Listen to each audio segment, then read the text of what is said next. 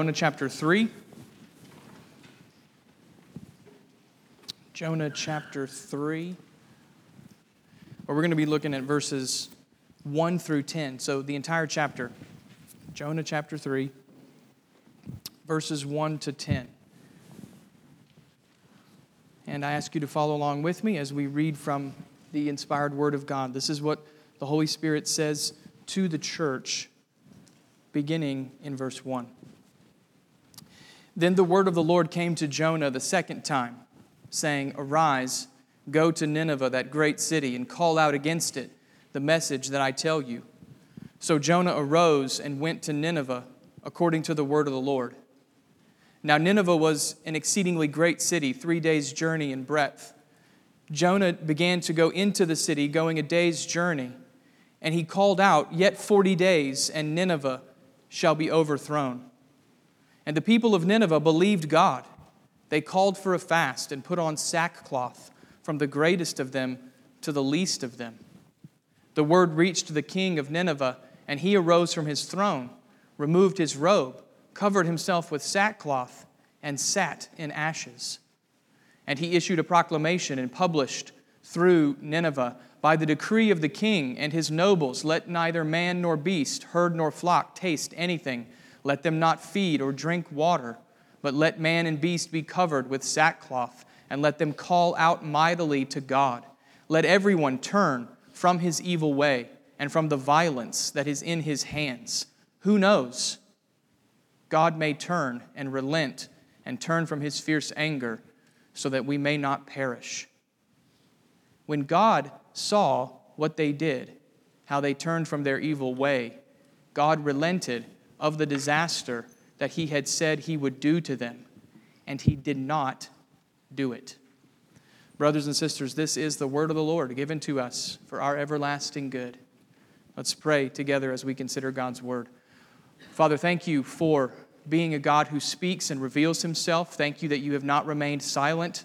We thank you that when we come to the Bible, we can have confidence that we are hearing the very words of God, that in reading the Scriptures, Father, we are hearing you speak to us through your Holy Spirit, mediated to us through prophets and apostles, so that what they wrote, Father, is precisely what you would have us to hear. We praise you that you are a God who speaks. We ask you, Father, now that you would help our confidence to be in your word and in you who has spoken this word to us. Help us to hear with ears of faith. Help our hearts to be broken where they ought to be broken. Help our hearts to be encouraged where they ought to be encouraged. May our lives, Father, be conformed more to the image of Christ. We do ask, God, for grace to believe what you have said today and then to obey in faith. Father, please keep me from error. Please make your word very clear, which is how we ought to speak it always. Please give your people discernment, God, that we might hold fast to the truth until the day when the Lord Jesus returns and we are gathered together with him. We pray this, God, in Jesus' name. Amen.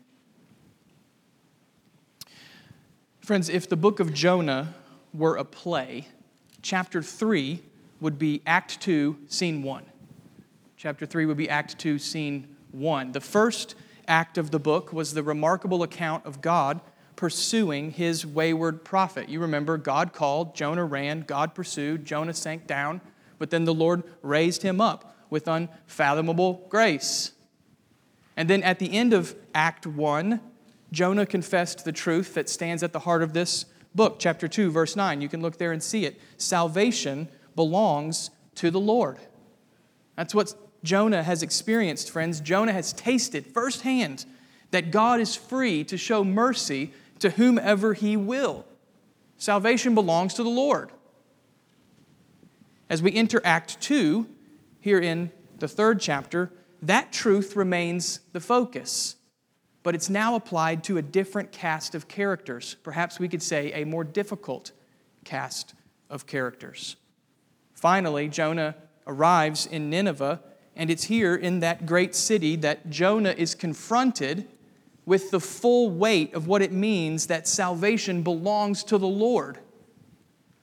I mean, you heard it when we read, what happens in Nineveh is nothing short of a revival. That's how you're supposed to read it. God acts in a mighty, merciful way to spare these people from judgment. Is it surprising? Well, on some level, yes. Nineveh is a wicked city that deserves the judgment of God, and yet God shows mercy. And mercy always catches us off guard. So on some level, yes, it's surprising. And yet on another level, if we've been paying attention through Act 1, then perhaps we shouldn't be surprised. God spared the sailors in chapter 1. God spared Jonah in chapter 2. God is free to have mercy on whomever He will have mercy. Salvation belongs to the Lord, in other words. So why wouldn't He spare Nineveh? You see, the entire flow of the book is pressing this question upon us. Do we really believe that salvation belongs to the Lord and to the Lord alone? Do we really believe that God is free to show mercy to whomever He will, both to us and to those that we would perhaps deem unworthy? Do we really believe this? And so, as we enter the second act of Jonah, we're going to focus on that same truth. Salvation belongs to the Lord. But now we'll focus on it from a different perspective, perhaps a more difficult perspective. Specifically, I'd like us to see 4 displays of God's mercy here in Jonah chapter 3. 4 displays that help us, that press us perhaps a bit deeper into the truth that salvation belongs to the Lord. Let me give them to you in advance so you can listen. Number 1, in His mercy, God provides second chances. That's verses 1 to 3. Number 2, in His mercy, God warns of judgment. That's verses 3 and 4. Number 3, God, in His mercy, leads sinners to repentance. That's verses 5 through 10. And finally, number 4, in His mercy, God calls us to believe the one who is greater than Jonah. That's from the New Testament. 4 displays of God's mercy. Let's begin then in verses 1 to 3. In His mercy, God provides second chances. The opening verses of chapter 3 sound very much like the first chapter of the book. Again, the word of the Lord comes to Jonah, and again, the prophet is commanded to arise and go to Nineveh. In terms of Jonah's mission, nothing has changed. God aims to confront the wicked city, and Jonah is God's chosen instrument for that mission. The 2 chapters, chapter 1 and chapter 3, the 2 chapters echo one another. But there is something different in chapter 3 that should get your attention. It's a little phrase tucked in verse 1 that might be easy to miss, but it's a little phrase that reveals something massive about the heart of God. Notice again verse 1. Then the word of the Lord came to Jonah the second time, saying, "Arise, go to Nineveh." Friends, this is actually why the 2 passages are so similar. It's so we will recognize God's mercy in calling Jonah again. It's almost like a reset, isn't it? It's a resetting of Jonah's scene. God very well could have moved on from Jonah and called another prophet to be the instrument of His mercy. But amazingly, God didn't abandon Jonah the way Jonah tried to abandon God. The Lord brought Jonah back to the start, back to the very beginning. Maybe He even brought him back to the seashore in Israel, to the very spot where Jonah ran from Him. God brings him back to the beginning, and He gives the prophet the same commission. Get up, go to Nineveh. It's the same mission. And it's God's way of saying, I'm not finished with you, Jonah. Here's a second chance, a fresh opportunity to submit yourself to my lordship. God brings a reset. You see, friends, this is the other side of how God deals with His children. Like a wise father, God sometimes has to discipline us, like He did with Jonah in chapter 2. He has to correct us with a firm hand in order to get our attention.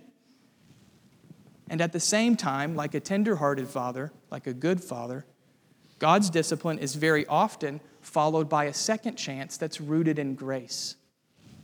It's a second opportunity to follow Him by faith, a reset, so we might obey where we failed the first time. And listen, the 2 sides there have to be kept together. God disciplines in order to restore. God disciplines in order to bring that reset. Yes, God will sometimes allow us to experience the bitter consequences of sin, but He does so that the next time we'll walk in paths of righteousness. So that the next time the fork in the road comes, we'll say, I remember my Father's discipline, and I'm going to go this way. Mixed together with God's discipline is this second opportunity of grace, and that's what I want us to see here with Jonah. Notice the change in verse 3. So Jonah arose and went to Nineveh according to the word of the Lord. Now, there are lots of questions left to answer about Jonah. Has he truly repented? We don't know. Has he really learned his lesson? Not sure yet. But at this point, at least, Jonah embraces the second chance of grace. He submits himself to the word of the Lord. And with that reset from God, Jonah obeys. He goes to Nineveh. Friends, I hope you see the heart of God in the opening verses of this chapter. He is a God who delights in mercy, in restoration. And that means He is a God who does, at times, provide that reset of grace. He is a God who does provide that second opportunity to trust Him and follow Him. Aren't you glad for that, brothers and sisters? Aren't you glad that He's not a one-and-done God? I know I am. How many times I've needed His patience both to correct me and then bring me to the reset where there's another opportunity to walk by faith. And listen, maybe that's what you need to hear this morning. I hope you see from these verses, perhaps this is what you need to hear. I hope you see from these verses that God doesn't give up on His people. Jonah didn't deserve a reset. He blew it. He failed miserably, 100%. It's an F, an F minus, awful. And yet God didn't leave him on the trash bin of life. God corrected him. God restored him. And now God is calling him again. The word of the Lord came to Jonah a second time, calling him to faith and obedience. The same is true for believers today. If you're a Christian this morning, you may have walked far away from God. You may have blown it in significant ways. You may have blown it yesterday. And yet God is not finished with you if you belong to Christ. He is patient, He restores, and He provides a new opportunity to follow Him. I hope you hear His heart, brothers and sisters. And even more so, I hope you're encouraged to start again by following Him in faith. God called Jonah a second time, which just is unfathomable to me. And in that, I hope we see the mercy that God gives in that second chance. That leads into the next display of God's mercy, this time from verses 3 and 4. In His mercy, God warns of judgment. In His mercy, God warns of judgment. Jonah journeys to Nineveh in verse 3, and in verse 4, he begins to preach. Notice the prophet's message, verse 4.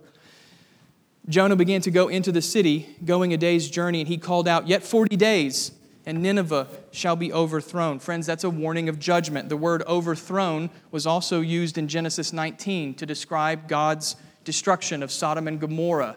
Those cities were infamous for their wickedness, just like Nineveh was infamous. And God in His wrath destroyed Sodom and Gomorrah. He overthrew them in judgment. And that's basically Jonah's message. He warns the people of God's impending judgment. 40 days, and then God's going to crush this place, he says. Now, there are a few things that we should note from Jonah's preaching. It's a simple but startling message, isn't it? It's a one-sentence sermon. It's a simple but startling message, and that is one point that we should take away. I don't want to overlook this. Jonah's preaching is simple and straightforward. He doesn't mince words. He doesn't try to package the message in a way that dulls the sharp edges of what God has said. No, Jonah very simply speaks what God commands him to speak. God said this, Jonah said it. And this is a good reminder, friends. We are called to be wise messengers of God's word. By the way, I hope you heard it in Charlie's prayer. Everyone in here is called to be a messenger of God's word if you're a believer in the Lord Jesus Christ. We're all called to be taking God's word into the spheres that He's given to us. We're all called to be wise messengers of the truth, but we're not free to change what that truth is. What God's word says, we must say, even if that truth has some hard edges that the world won't like. In that sense, Jonah's preaching is an exhortation to us. Our responsibility is faithfulness with clarity. That's the phrase you need to keep in mind. Faithfulness with clarity. What God has spoken, we must also speak. And that highlights a second takeaway from Jonah's message. Notice how it was necessary for Jonah to warn them about God's judgment. So far in our series, we've rightly focused on mercy and grace because those truths are at the heart of the book. But we need to remember this, friends. A right understanding of mercy and grace actually begins with the reality of God's judgment. In fact, there's no way to make sense of mercy and grace unless we first see the judgment that we deserve. To understand grace necessitates that you see you're under the condemnation of God. This is one of those sharp edges we just mentioned a moment ago. The Christian faith has a lot of sharp edges. And if you spend all your time trying to dull them down so people will like what you say, the only thing you'll accomplish is undermining the gospel. This is one of those sharp edges. This is one of those pointed truths that we're not free to change. It is popular, even among professing Christians, to claim that the church needs to move past talk about judgment, wrath, and hell. I just read an article this week from a guy who said, one of the reasons why your church is dying is because you talk about judgment too much. Okay. The postmodern world has no use for this doctrine, we're often told. No one will listen to you. It's frequently claimed. But friends, if Jonah's life teaches us anything, it's that such claims are incredibly misguided. By all means, God delights in mercy.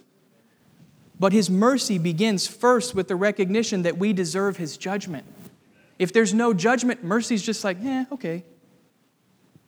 And therefore, we have to be clear, brothers and sisters, on the danger of unrepentant sin.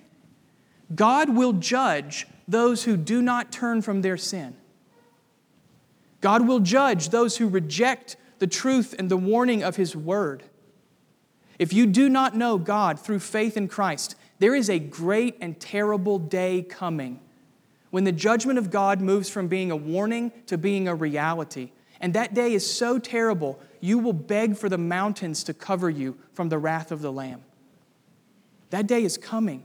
Sin does separate us from God. It does bring God's judgment. And listen, brothers and sisters, as servants of Christ, we cannot let go of that truth. We will undermine the gospel if we minimize the reality of God's judgment. We will lose the gospel even if we fail to tell people the truth that unrepentant sin is serious, that it leads to God's wrath, and that God's wrath is eternal in hell. Now, as I say all that, you may be thinking, okay, Jeff, but I don't want to be harsh towards people. I don't want to talk down to them or to berate them. Well, that's good because I don't want us to do those things either. But here's what we need to remember, friends. Warning people of God's judgment is actually the merciful thing to do. I hope you see that in verse 4. God could have given Nineveh 0 days to repent. He could have overthrown the city right then and there, just like He could overthrow Little Rock today if He wanted to. But He sends His word instead. He sends a warning. And in that warning, Jonah is an instrument of mercy. The same is true today. When we clearly and carefully warn others about the danger of unrepentant sin, we're not being harsh. Harsh is not telling them. When we warn others, we're saying, I love you enough to tell you the truth. We're demonstrating the merciful heart of God, a God who would take the amazing step of warning sinners in advance of where sin will lead. Is that a message with sharp edges? Absolutely. There's no denying it. But it's a sharp edge that cuts us enough to see the mercy of God. And so the question before us here, as we listen to Jonah preach, the question before us is, will we be faithful instruments of mercy, as Jonah was, even to the point of being clear about the truths that are hard? In His mercy, God warns of judgment. The third display of mercy is connected with the second, this time verses 5 to 10. In His mercy, God leads sinners to repent. In His mercy, God leads sinners to repent. We noted it at the outset. The response to Jonah's preaching is nothing short of revival. The city of Nineveh repents. It's a citywide display. You might be thinking, but Jonah only warned them about the judgment of God. He didn't even say anything about repentance. But remember, friends, every warning includes a call to repent. That's the whole reason why it's a warning.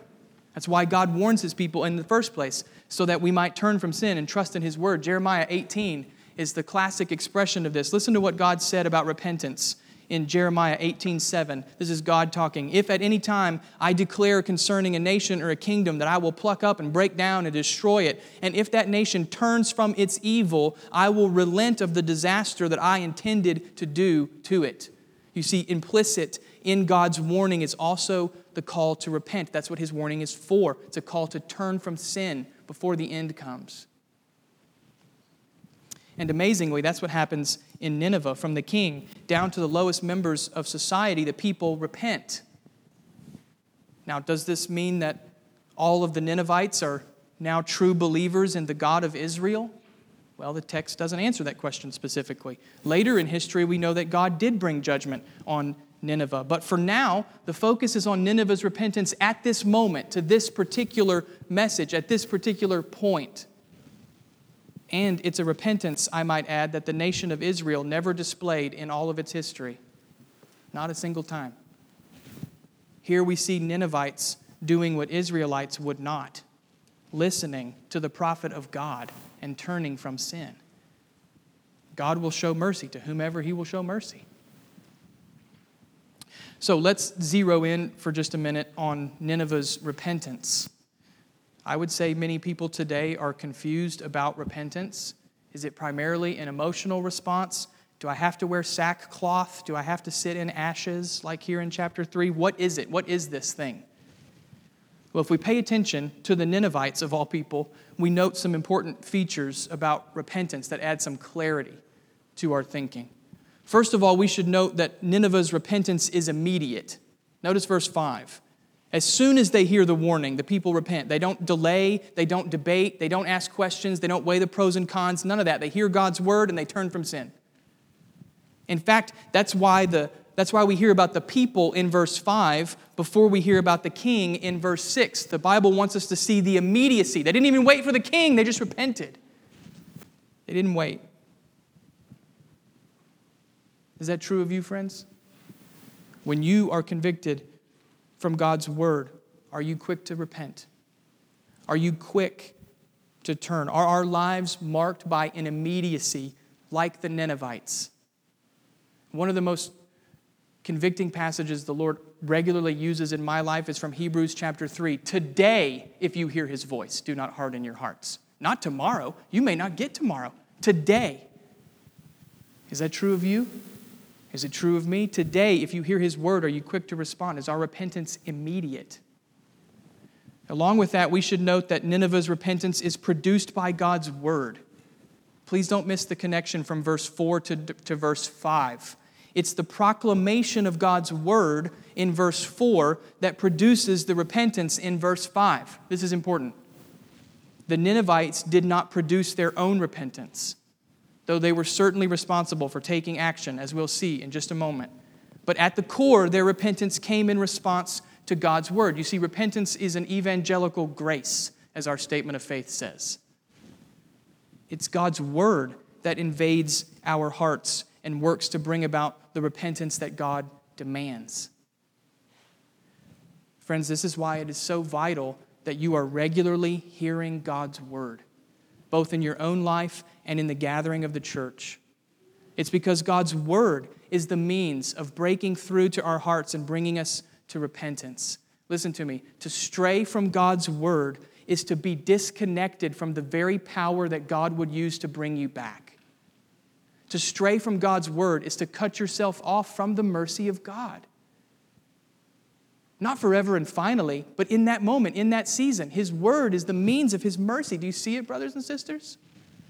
Are you taking in God's word? Is gathering with the church a priority in your life? This is what God uses to bring about growth. Not because of who's standing behind the desk, but because of what's on the desk, the Word of God. His word produces that repentance that pleases Him. And so we need to ask ourselves, am I faithfully hearing the Scriptures? And if not, then Hebrews 3, today, start hearing. Begin listening and begin taking it in. And view today as that reset of grace from earlier in the sermon.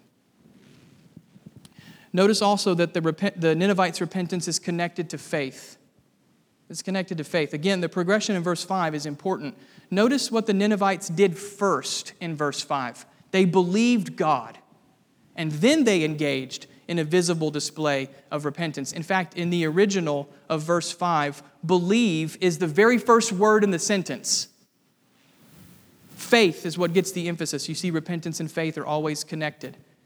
At a minimum, repentance begins with the confession, I believe what God says in His Word. I believe what God says about Himself, and I believe what God's Word says about me. And on that faith, I now act to turn from my sin, to change my mind, and to change my actions, to be more in line with God's Word. It's connected with faith. Perhaps that's where you need to start today, friends, with the humility to submit to what God says in His Word. Perhaps you need to begin by believing that sin is serious, that sin brings judgment, and that the holy God calls His people to turn from sin. Too many times, I'm afraid, our willingness to tolerate sin is due to our failure to believe what God says in His Word. If we believed what the Bible said about God and about sin, we would not be so quick to put up with it or to justify it or to hide it or to minimize it. And if that's you today, then the best place to start is with confession before God. Confess that you've ignored His Word. But that now, today, you're ready to humbly hear and respond. Again, maybe this is that second chance of grace. Maybe this is the reset today, here. Believe. Finally, we should note the Ninevites' repentance is evident in changed lives. It's evident in changed lives. The king gets involved in verse 6, and even he demonstrates his humility before God. Notice how he leaves his throne and he takes off his royal robes and he sits in sackcloth before God. Who's actually the king? Not this dude. God is. That's why the king humbles himself. But it's not just those actions that deserve our attention. The most important feature is verse 8. Look again at what the king says. Let everyone turn from his evil way and from the violence that is in his hands. That's a call for change, friends. For change. Sackcloth and ash may be good for 8th century Assyrians, but there's a need for change. And that's what repentance demands. It's not only an attitude of being sorry for sin, but it's also a determined action to turn from sin, to change how we live. I'm sorry, and I try to change. The king of Nineveh understands that if this citywide brokenness is to be genuine, then it must also include change. Friends, is that true in our lives? When God mercifully brings conviction of sin, do we confess it and then just leave it at that? Or do we confess it and by God's grace make the effort to change? And I do mean effort at this point.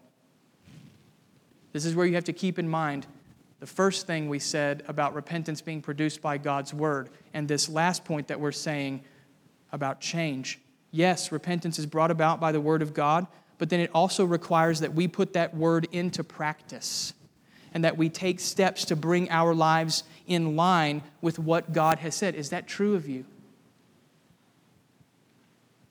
When God brings conviction over specific things, do you confess it and then say, how can I work to change my life as it's being evidenced in this direction? How can I change my patterns of behavior? How can I change my thinking? How can I change what I'm taking into my heart and mind so that I live differently? That's not a denial of God's grace, friends. That's the outworking of God's grace. Is that how we respond when God brings conviction? With both confession, you better confess, but then also the concerted effort to change. All of this is mercy, brothers and sisters. I hope we see that. All that happens in Nineveh is mercy. God brings His Word, and through that Word, He even calls wicked Ninevites to repent. And if we've somehow missed the mercy, notice the final word from Nineveh's king. This is a staggering confession from any person, but it's especially staggering from a Ninevite. Verse 9, who knows? God may turn and relent and turn from his fierce anger so that we may not perish. At the end of the day, where do the Ninevites find themselves? In the merciful hands of God. You see, the king of Nineveh recognizes that repentance does not obligate God to serve us. This is important. God remains free to show mercy to whomever he will. Repentance does not turn God into our debtor. Salvation belongs to the Lord. And so, the final word in Nineveh's repentance is not, you owe us, God. The final word is, our lives are in your hands. Who knows? Perhaps God will be merciful to us. And that's what I hope we take away from this point on repentance. By all means, we need to confess, we need to strive for change, we need to rend our hearts, as the prophets often say. We need to labor to put off wickedness and grow in obedience to what God has said. Those are necessary actions in repentance. But even then, at the end of it all, at the end of all of your best efforts as a Christian, at the end of all of those steps, where do we find ourselves? In the merciful hands of God and in nowhere else. And as we've seen throughout the book, there's no better place to be than that. And to drive that truth home, brothers and sisters, please notice again verse 10, where we see the heart of God on display. Repentance can seem overwhelming sometimes, so as an encouragement, notice God's heart, verse 10. When God saw what they did, how they turned from their evil ways, God relented of the disaster that he had said he would do to them, and he did not do it. You know, some of the commentaries on this passage spend a good deal of time discussing whether or not God changed his mind in verse 10, with the implication being that perhaps God doesn't know the future. But that actually misses the point, friends. This is what God intended for Nineveh all along. This is the outworking of his will. His will was to display mercy. That's why he sent his word. That's why he brought about their repentance. Not so we would ask philosophical questions about his omniscience, but so we would wonder that he's merciful to such wicked people. He does not delight in the death of the wicked. He delights in mercy. And that's where repentance leads us, friends. It leads us to mercy. So wherever you are today, wherever you're at, I pray that you see the heart of God on display in the most unlikely of places, in Nineveh of all places. And in seeing God's heart, I pray each of us would be encouraged to trust him, to turn from sin, and to believe that he is merciful. That's number 3. In his mercy, God calls sinners to repent. The final display of mercy comes from the New Testament.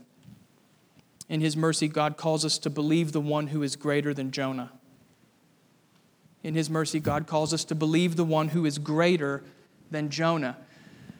I mentioned it last week that Jesus himself references Jonah's ministry in Matthew 12. And since we always come to the Old Testament as Christians, we need to understand how Jonah's ministry connects with the ministry of Christ. So I'm going to talk about Matthew 12 here for a minute. In Matthew 12, the religious leaders come to Jesus and they ask him for a sign.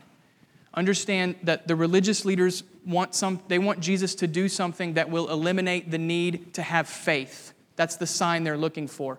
Something that eliminates the need for faith. They don't want to take God at his word. They want proof, so to speak. Never mind that Jesus has healed the lame, opened the eyes of the blind, calmed storms, cleansed lepers. Never mind all that. The religious leaders want a sign because they refuse to believe. Jesus is too wise to play their games. He tells them in Matthew 12, no sign will be given except the sign of the prophet Jonah. For just as Jonah was 3 days and 3 nights in the belly of the fish, so will the Son of Man be 3 days and 3 nights in the heart of the earth. Jesus' point is that the resurrection will be the proof of his ministry. You want a sign? Then you see the resurrected Son of God and you believe. That's what Jesus is saying. But then he goes on to say something else. And it's here that we have the most pressing connection for us. Jesus says, Matthew 12, verse 41, listen to what he says. The men of Nineveh will rise up at the judgment with this generation and condemn it. For the men of Nineveh repented at the preaching of Jonah, and behold, something greater than Jonah is here." Friends, Christ himself is telling us that Jonah's ministry is ultimately a call to believe Jesus' message. Jonah's ministry is a call to believe Jesus' message. Or to say it another way, the revival of mercy in Nineveh is meant to lead us on to see the gospel of Christ. Jonah was a prophet who spoke the word of God, but Jesus is the very word of God made flesh. Jonah's ministry pictured in part the sovereign mercy of God. Jesus' ministry brought that mercy to fulfillment in saving his people to the uttermost. Jesus, then, is greater than Jonah.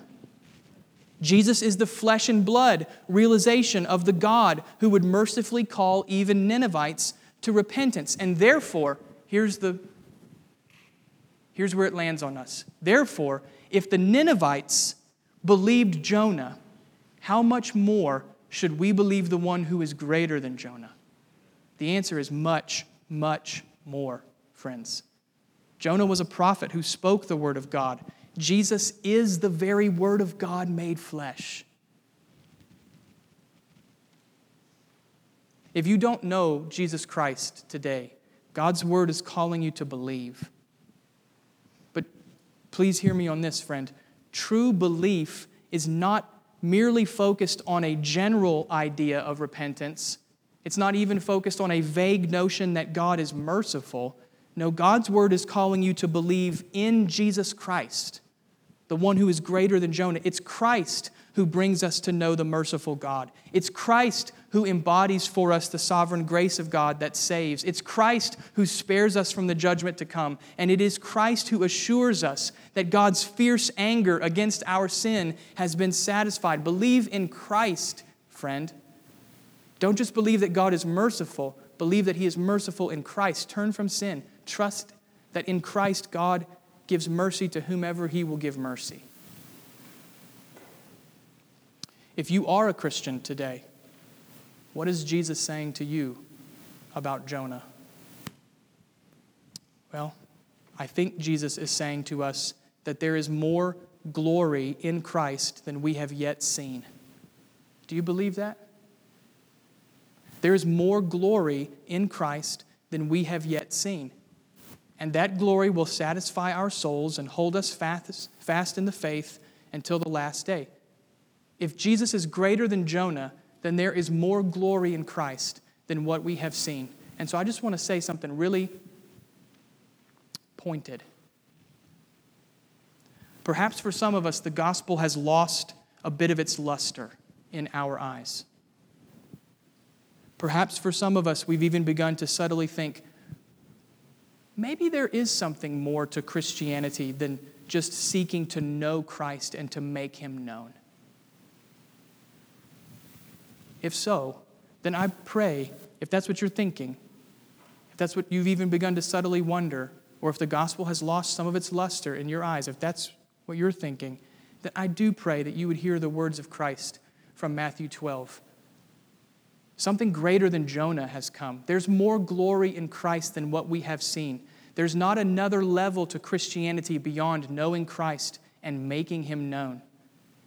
And if we don't see it now, then the men of Nineveh will rise up on the last day and say, "You missed it, friends. You missed it."